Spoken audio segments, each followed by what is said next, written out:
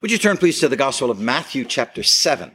The Gospel of Matthew, chapter 7. This is the last of three chapters that make up what is often called the Sermon on the Mount, perhaps the greatest sermon ever preached. Matthew, chapter 7, and we'll commence at verse 13.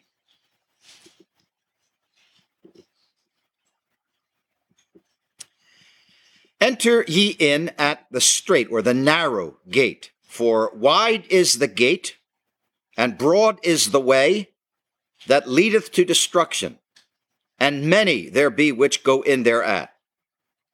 Because strait is the gate, and narrow is the way which leadeth unto life, and few there be that find it.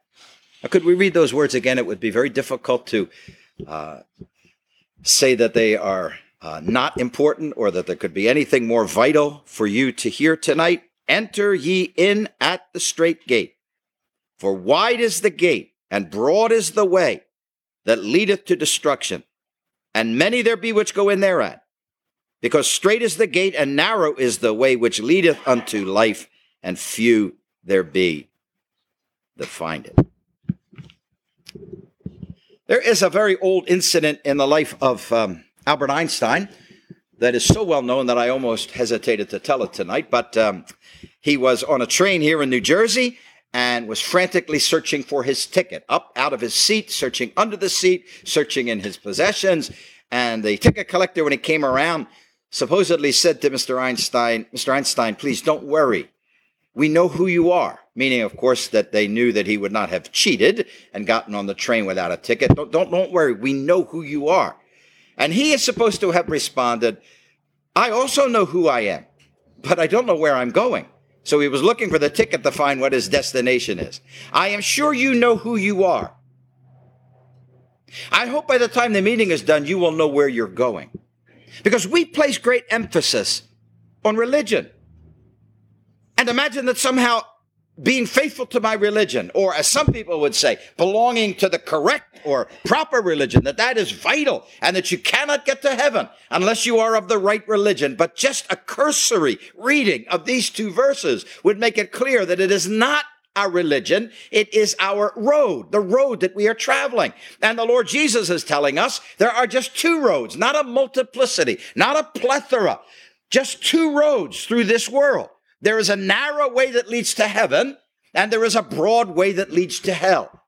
That is what he taught. He described that those who are on the narrow way have life and are traveling to a place where they will enjoy that life forever, whereas those on the broad way are traveling to destruction. Throughout the Bible, we have descriptions given and terms given for these two road travelers. Those on the narrow way are called saved. Those on the broad way are described as being lost. Those on the narrow way have been born again. Those on the broad way have never been born again. So the very fact is, as a responsible human being, you have been placed on the broad way by your sins. And if you want to know tonight where you would be if you died, just look back over your life and ask yourself if there has been a moment from your birth till now where your life was changed by trusting Christ as your Savior. That life-changing, destiny-altering moment is what the Lord Jesus is referring to and illustrating for us in these two roads. There may be many things you could listen to tonight that would have little or no bearing on you personally. Some weeks ago, President Trump signed what was called the Right to Try legislation that allows terminally ill people to try medications that perhaps have not yet been completely approved. Now, it may be you will go through your whole life, and that law will have no impact on you and no effect on you or people whom you love. But this is your life. This is your biography. This is your future. Since it is the equivalent of a roadmap to heaven, you would be able tonight to take the words of the Lord Jesus and find out what road you are traveling. Just extend that road to what he says is its end, its destination, and you will know whether you would be in heaven or hell were you to die tonight. So again, here are his words. Enter ye in at the narrow gate. For wide is the gate and broad is the way that leads to destruction, and many there be which go in thereat. Narrow is the gate and narrow is the way that leads to life, and few there be that find it. So I'm going to ask you just to think with me along three lines. I want you to think, first of all, where God wants you. Number two, where sin puts you. And number three, where this gospel meeting places you. Where God wants you. Do you know there are two occasions where the Lord Jesus described entering this door as far as a straight gate that could one day be shut? And each time, God's desire was stated. The Lord Jesus did not clinically, coldly describe humanity as being either on a narrow way or a broad way, either saved or lost, either traveling to heaven or to hell. Each time where he spoke about this, he prefaced his remarks by expressing what God wants. So here he says very simply, enter in. Enter in. Luke chapter 13, where again he speaks about this. He says, strive to enter in. So he's telling us, be sure you get in. And make sure nothing stops you from getting in and no one stops you from entering. Strive to enter in at the straight gate. So it is a desire that is stated. God wants you to be saved. God wants you to be in heaven with him forever. That's what God wants. I think that desire was demonstrated. If you look to your left and my right, that is the meaning of this word commendeth. It means that God has displayed his love at a place called Calvary. God displayed his love in this, that when we were sinners, Christ died for us. His death has opened the door of salvation to every human being. Nobody needs to perish. No one needs to die in sin. No one needs to miss heaven. The Bible says that Christ gave himself a ransom for all, that he came to be the Savior of the world, that he said that he came not to condemn the world, but that the world through him might be saved. So if you are not saved tonight, if you are still on the broad way, it is not because God doesn't want you to be saved. And it is not because Christ did not provide for you, because as we were reminded last night, Christ died for our sins according to the scriptures. In August of 1987, there was a Northwest flight that tried to take off from the Detroit airport. 155 people would die. That plane would crash. Authorities found a 4-year-old girl named Cecilia lying on the roadside. She said she came from the plane. They didn't think that was possible until they checked the manifest and saw the names of the passengers. And Cecilia was a passenger on that plane. From what she said and from what investigators were able to put together, that young girl from Tempe, Arizona, was on the plane with her mother. And when that plane started to go down, you know what we do? Tighten the seatbelt. Brace for the impact. Do you know what Paula Shakan did, her mother? Took off her seatbelt. Turned around to face her daughter. Wrapped her arms around the seat of her daughter and just held on. It's easy to just use words. Can you imagine the impact? The smoke, the fire, the rush of things flying past you, the screams. Paula Shakan held on. Paula died. Somehow that baby was either thrown out or was pushed out of the plane and was found alive because there was someone who loved that girl more than life itself. There is someone who loved you more than life itself. He willingly laid down his life. He willingly sacrificed himself He said on one occasion, no one takes my life from me. You do know I'm speaking of the Lord Jesus. No one takes my life from me. I have the authority to lay it down, and I have the authority to take it again. No matter what Hollywood tells you, the Lord Jesus was not weakening. His heart did not give out. It wasn't that he couldn't take the cross anymore. And then finally his bodily functions shut down and organs began to shut down, and he couldn't hold on to life anymore. He was the Prince of Life. Death could never have taken him. He did what you and I can never do. Have you ever been with someone when they die? I have. There's a struggle to hold on to life. And then, according to the Bible, what happens is the soul leaves the body, and now the body has no more ability, you see, to hold on and fight for life. And so then the head falls on the chest. The body relaxes back into death. But did you remember that it was just the opposite with the Lord Jesus? That at Calvary, he didn't die and then his head was bowed, but he bowed his head and sent away his spirit. We have no ability to do that.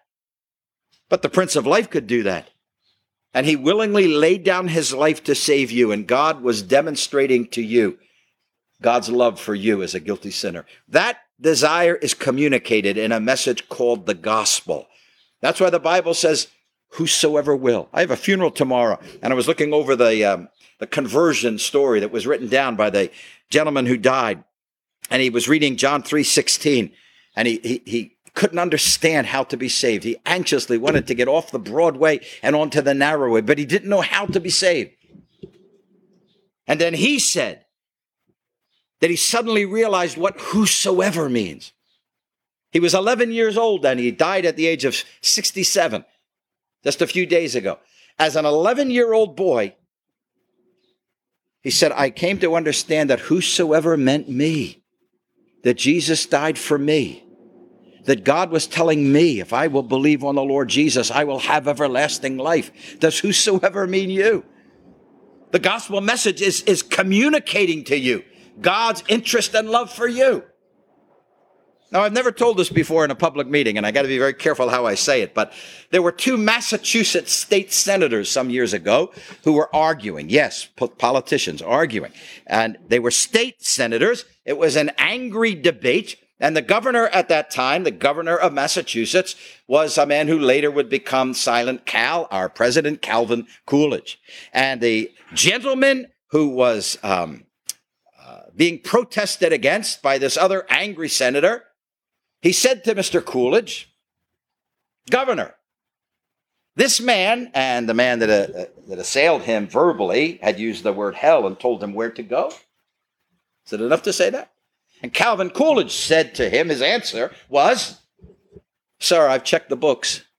You do not have to go there. You do not have to go there. You do not have to go to hell. You can go to heaven.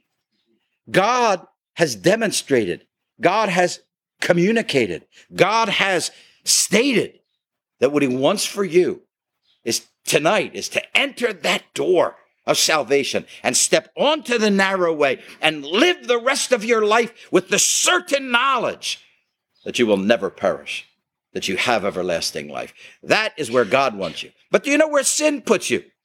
Notice what the Lord Jesus said about the narrow way. Few there be that find it. Why is that?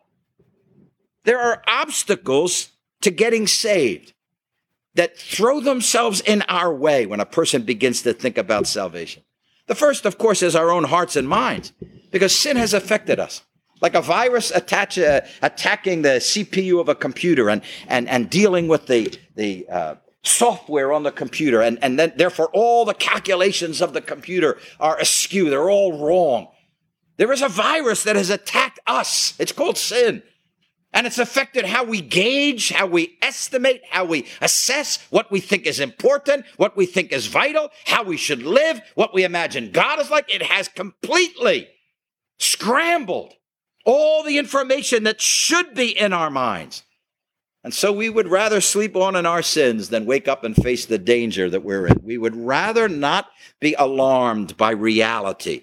And here is how God puts it to remind us how untrustworthy our minds and hearts are. He said, the human heart is deceitful above all things. It is incurably wicked. That's an obstacle to being saved, because every time a person hears the gospel, I grew up hearing the gospel. I was doing exactly what I'm telling you. I had it all formulated. I had my own ideas about how a person could become saved. It never worked, but I pressed on, determined that God was going to save me the way I thought I should be saved rather than the way he says we are saved. So that's a great obstacle, because when you come to a gospel meeting, God is asking you to lay aside your ideas and listen to him. Another obstacle is the world in which we live. It is a distracting, amusing park of seemingly endless activity and fun. I think you could go through your life without ever thinking about eternity. There's so much around you to distract you, to occupy you, to preoccupy you. There's so much to draw your mind away from thinking about eternity and getting ready for the next world. The Lord Jesus described it like thorns in the ground. And good seed falls into the ground, but instead of the seed growing and bearing fruit, the thorns choke it. And he was telling us that in the human heart, there are interests we have that will siphon off our consideration and our thinking and our interest in salvation. And although you may say you find this very hard to believe, the Lord Jesus told us you have an enemy that is determined that you will never be saved. He called him the devil. He is not a red figure with horns and a pitchfork and a tail. He was created as the most beautiful angel and the highest created being in heaven. He wanted the glory that belonged only to the Lord Jesus. And you'll remember that he was cast out of heaven for that. And at that point, he became the malevolent foe of God and everything that God loves. And because God loves you, the devil is determined that you will never live with God. You will never be saved.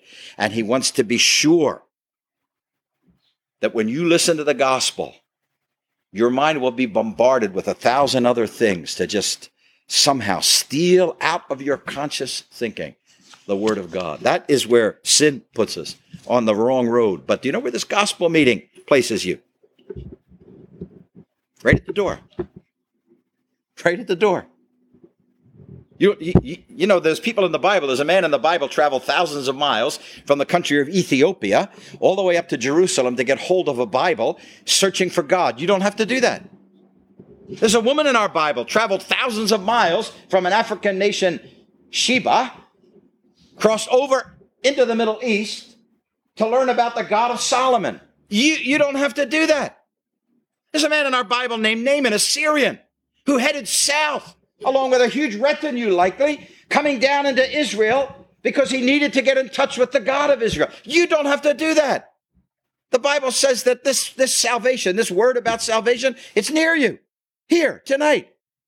That the way of salvation is a person hears the gospel, believes on the Lord Jesus Christ, and becomes saved. So the terms are simple. That's one thing I love about the gospel. It is presented in the simplest of terms, a door to enter. Do you think twice stepping through the open area of the tent tonight? I once read a technical description of what it is like when you cross the threshold of a door. How many pounds per square inch is pressing against your body as you step in, and how fast the earth is revolving and rotating while you're taking that one step from outside to inside. It's very technical, except we never think about that, do we, when we step through a door? Salvation is being offered to you on the simplest of terms. Christ died for guilty sinners. If you're a guilty sinner, you can have salvation by trusting him. That is the simplicity of it. The terms are simple. Notice, please, that the issues are overwhelming because we're talking about where a person ends up after she or he dies. This is your life. This is destiny. This is eternal ages. This is endless millennia. This is everlasting eons. I noted on one occasion that just to give you an idea, now what we're talking about is eternity, and everybody here is going to exist forever. Everybody here. Every human being. We're not eternal. You didn't always exist. God did. God will always exist. And from the point of your conception, you began an existence that will go on forever and forever and forever. How important then is this? So I read on one occasion that if you were to go back from tonight, if you could go back in time 1 million seconds, You go back 12 days. If you could go back in time 1 billion seconds, so 1 million, 12 days. If you could go back in time 1 billion seconds, you'd go back 30 years. 1 million, 12 days. 1 billion, 30 years. 1 trillion, 32,000 years. I'll turn it the other way. And forget about seconds or days or months or even years. Because eternity is going to stretch on forever and forever and forever. As long as God is on his throne, you're going to be existing. Where will you be? Is there anything else in your life that is more important than this? Anything takes precedence over where you're going to spend all of eternity. Could 100 years in this life, could it outrank in importance eternal years in the next life? And in fact, I would posit for you that when a person is ready for that endless life in eternity, he really begins to live life right here. He really gets his first taste of life here. It is overwhelming in its importance. It is urgent, because what if you died on the wrong road? What if you died on the wrong road? What if something happened to you before you stepped through the door? Think of what we're talking about. The Lord Jesus telling us the difference between life and destruction. So how urgent is this? And please, as I sit down with you, just remember this, that the decision is yours. Yours. No one else is going to decide where you'll be forever. The devil won't decide it. God won't decide it. Your husband, your wife, your friends, your neighbors, the church. No one will decide this but you. And God says that you will decide it based on what you do with his beloved Son. This Christ who died for our sins. He's not just a religious figure. He's the Son of God. He came into our world. He died on a cross. He rose again the third day. He was seen, we were reminded last night, by well over 500 people. Many of them watched him go back up to heaven, following him as far as their eye could see him. And the Bible tells us on the other side of that cloud, he stepped into heaven and took his place on the throne of God. If you trust him as your Savior, he'll save you for eternity. He'll put you on the narrow way. You'll get your first taste of what real life is.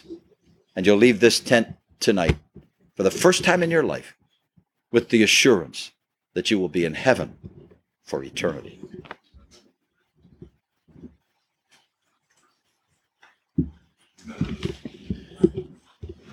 Thank everybody for coming out tonight to the meeting. Just one verse tonight. If you open up your Bible all the way to the back, it's found in the book of 1 John. 1 John and chapter 3. 1 John, it goes 1 John, 2 John, 3 John, Jude, Revelation, but it's going to be towards the back end of your Bible. 1 John, we're going to read just a verse here in the 3rd chapter. 1 John, chapter 3.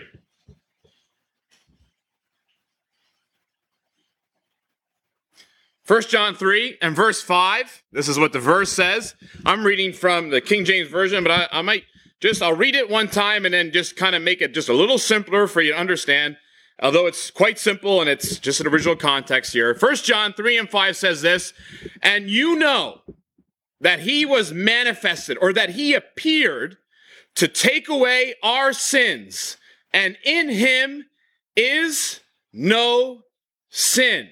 We'll read that one more time. You know, maybe you don't know, but the writer here says this is something that you can be absolutely sure about. You know that he is the Lord Jesus Christ, that he was manifested, or that he appeared to take away our sins, and in him, that's in the Lord Jesus, is no sin. Last night, if you were here at the meeting, Eugene brought up an illustration from none other than what was maybe very prominent in most memories of anybody here over the age of 27, and that was Charlie Brown's Christmas Story. If you're under that age, I don't know what you watched. It was probably never as good, though. But in that, he brought up an illustration from two of the characters there, Charlie Brown and Linus. And if you want, after the meeting, we can tell you the illustration. And it had great implications for the gospel. And as he was mentioning that, I thought of my own memory of an instance in that same story, to which has always remained in my mind. And I think it's an apt, as it were, quotation. And it was a question that was asked, I believe, by Linus. And he said, we always say, and we put it on the back of our cars, and sometimes we put it on T-shirts, on church buildings. We say, Jesus is the answer. If you've seen that on a bumper sticker, that's not a rarity, right? That's common. Jesus is the answer, and we post that in places. Well, in this Charlie Brown, he said, Jesus answered. Well, Linus said, he goes, what's the question? What's the question? Yeah, Jesus is the answer, and you could say that from here to LA. You could go around the globe and everybody seems to be Christian until it comes to the Bible. And so it's an easy one-off. Jesus is the answer. What's the question? If the question is church attendance, Jesus is the answer. If the question is when to get baptized, Jesus is the answer. If the question is how many chapters of the Bible do I have to read? We say Jesus is the answer. And it just becomes, what happens if sin is the question? Who takes them away? Who gets rid of them? What do you do with them? And you'd say, only then, and only in that context, am I provided and presented not with a what, but a who. Who takes away sins? You say, if the man who has taken away your sins had any sins of his own, forget about it. Might as well trust a fortune cookie to give you hope. And so our verse here, it comes with this truth, and it says this. It says, you know. And I love that, because I feel so often that when I go through my experience, I'm often at work, whether it's in some of my social groups, everyone tells me how they feel about something. How I felt about the work I did yesterday. I have some coworkers here tonight, and sometimes they'll say, you know how I felt about that? You know how I felt about the fact that you had 2 jobs and I had 6 yesterday? You know how I felt about when I opened your paycheck and I saw, and it's a feeling thing. And you say, you know how I felt when he said that to me? And people will talk about politics, how I felt, and they'll talk about the news and how you felt. And you say, but does that really tell me so much? Because feelings change. Some people despised the president last week. They love him this week. Some people hated the country 100 years ago. And now all of a sudden you find them to be our allies. And you say, these things, they're so changing. I want something that doesn't expire. I want something that doesn't change. I want something you can know. And this writer, John, he says you can know truth. Not only that, he says this, he goes, you know, and he says that right in this verse, you know that he appeared to take away sins. And in case you're one of these many types of people that I meet, and I say to them, are you going to heaven? Are your feet going to touch the streets that are paved with gold? Are you going to be there one day? And they say, I hope so. And I say, it's not good enough. Because this same writer, John, he says, I write these things unto you that believe on the name of the Son of God, that you might know that you have eternal life. It's not a feeling, my friend. This is pure knowledge, to know something. And so this is where John starts. He says that you might know. And it's something, because I meet a lot of people, and everyone's a theologian these days, and I say, is it knowledge of the Bible that saves me? And knowledge of the Bible is one of the grandest and most wonderful things to have. But lest we forget, it was theologians that crucified the Lord Jesus Christ. Lest we forget that almost 90% of the atrocities that sometimes occur within our world are done in the name of religion. And you say knowledge. You say just to know theology. No.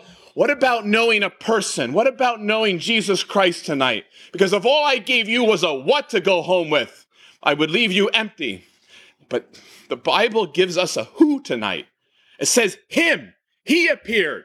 To know him You know what knowing him does? It lets me know myself.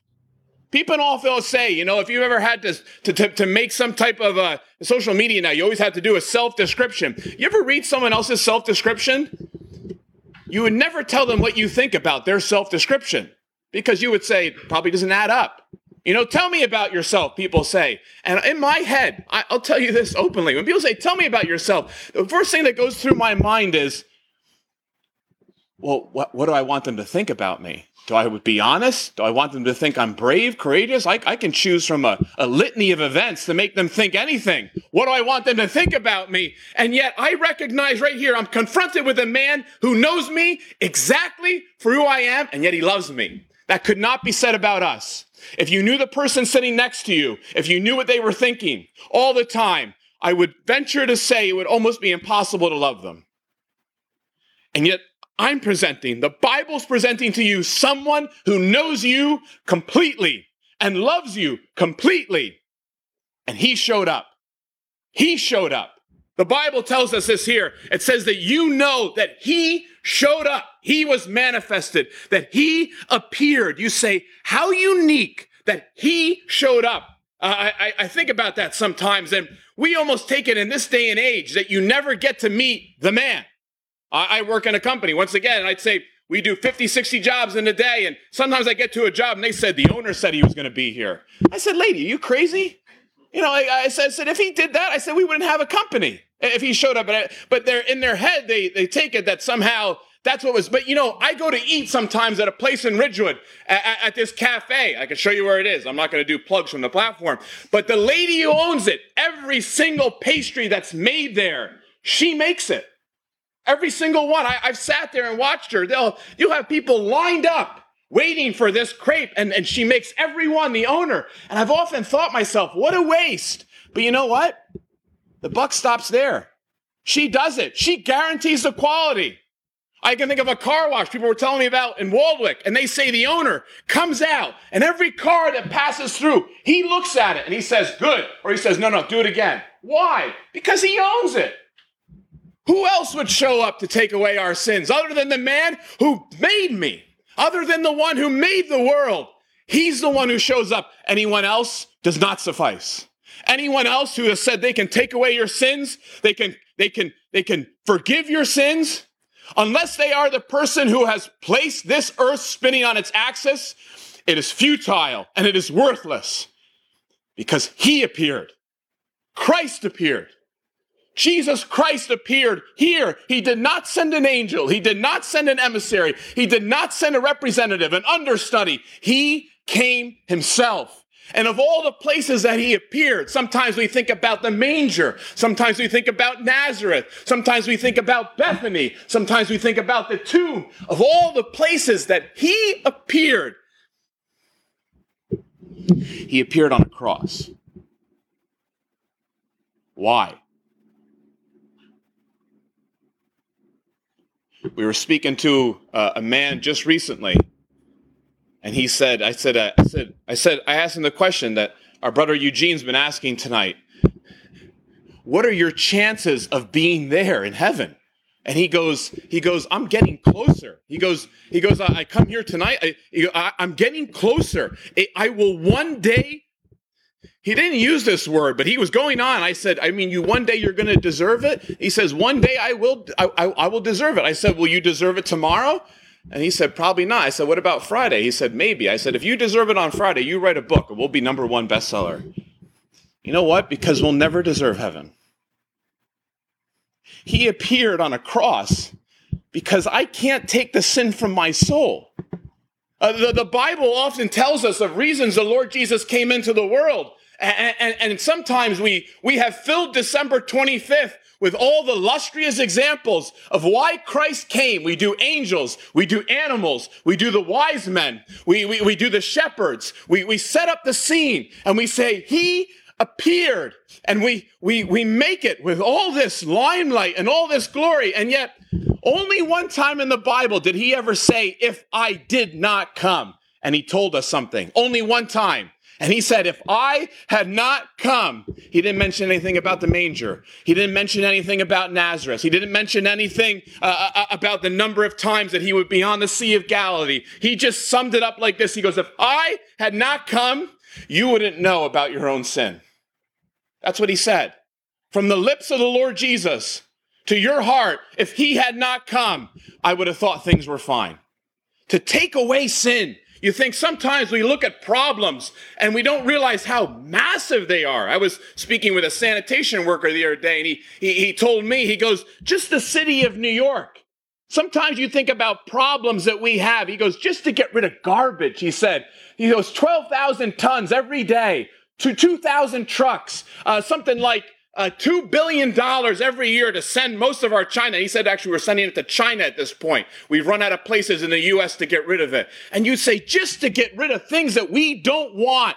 You know why? You know why we spend so much money? Because no one would visit Manhattan if you had to trace your way through garbage bags and mounds of garbage, and the rats would be out of control. We get rid of problems that we can see, and we spend millions of dollars to get rid of things. And you know what happens?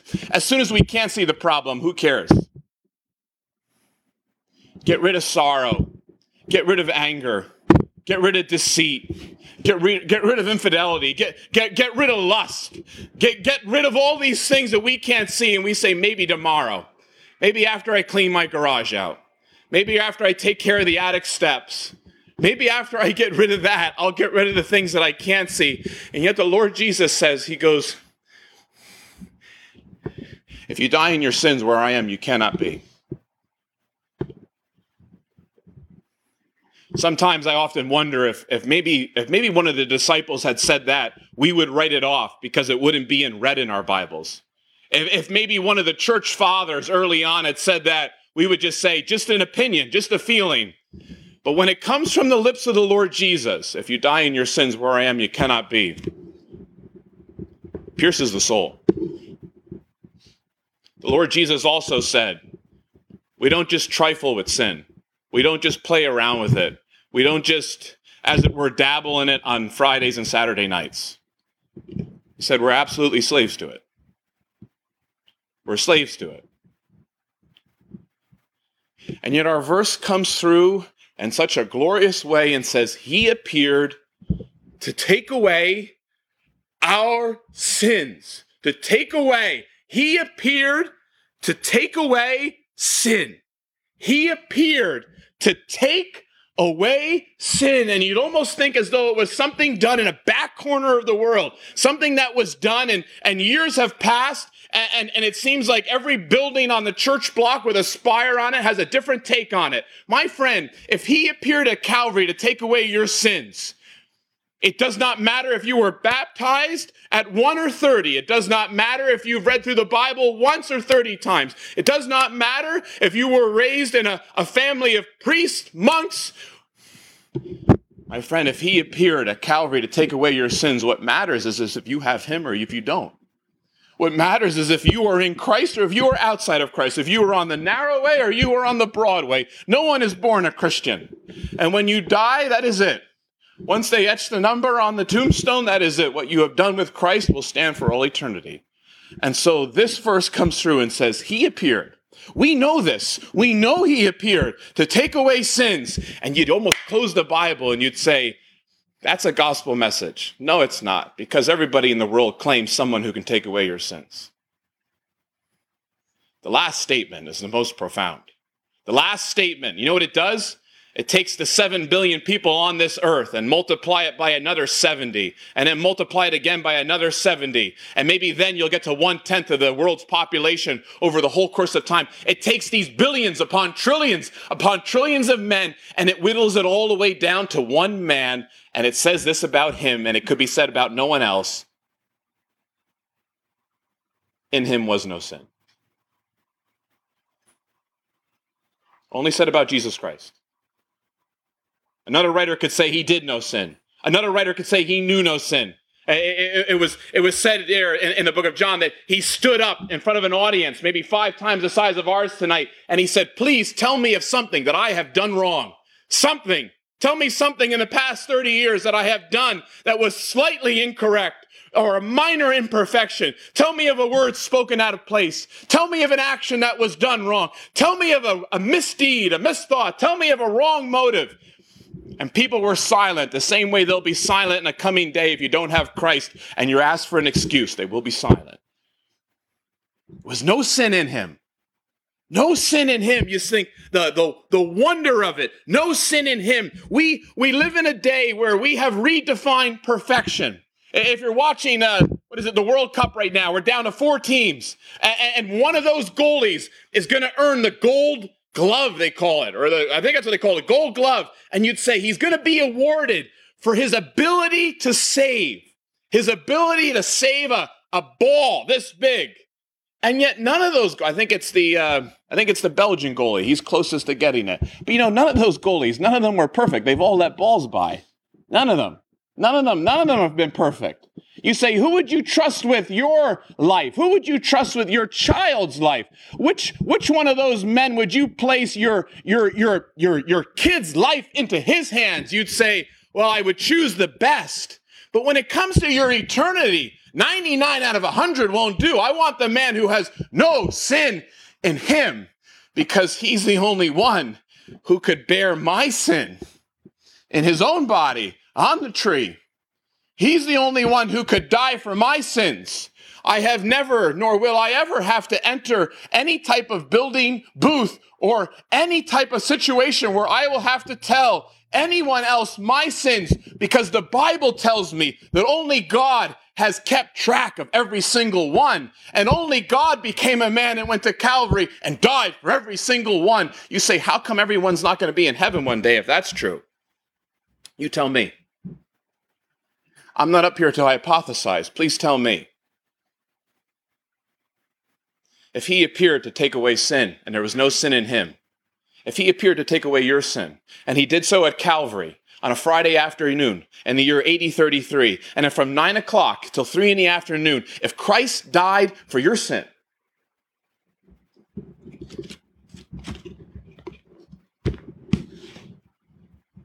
it wouldn't make any difference if he come here tonight and told you, because he said it right here in his word. He's told you right here what he's done. You either take it or leave it. You could take this. Truth doesn't expire, nor does Christ. He's the same yesterday and forever. You say to place your trust, to place your life, your eternity, heaven or hell, the broad way or the narrow way, the way that leads to destruction or the way that leads to life. And you'd say, it's a wonderful thing that unlike all the stores in our mall where you have endless options, people always tell me that. They say they use terms that are unbecoming, but they'll call you a bigot, or they'll call you narrow-minded. They'll call you all types of names for preaching a message like this, and yet when someone is drowning, no one calls the one person who saves them a bigot. No one actually refers to the only lifeguard of the pool who saves your kid's life as narrow-minded. And I only know of one man who died for my sins and had no sin in him. And he has stated, not in small print that you find at the bottom of a receipt, but in font size bigger than anything Microsoft Word has to offer, that he appeared to take away your sins. In him was no sin.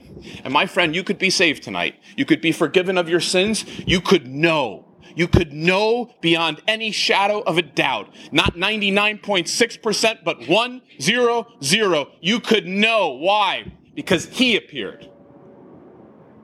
Because the God of heaven appeared and was seen on a cross and died for my sins, and anything else wouldn't even qualify as a cheap imitation.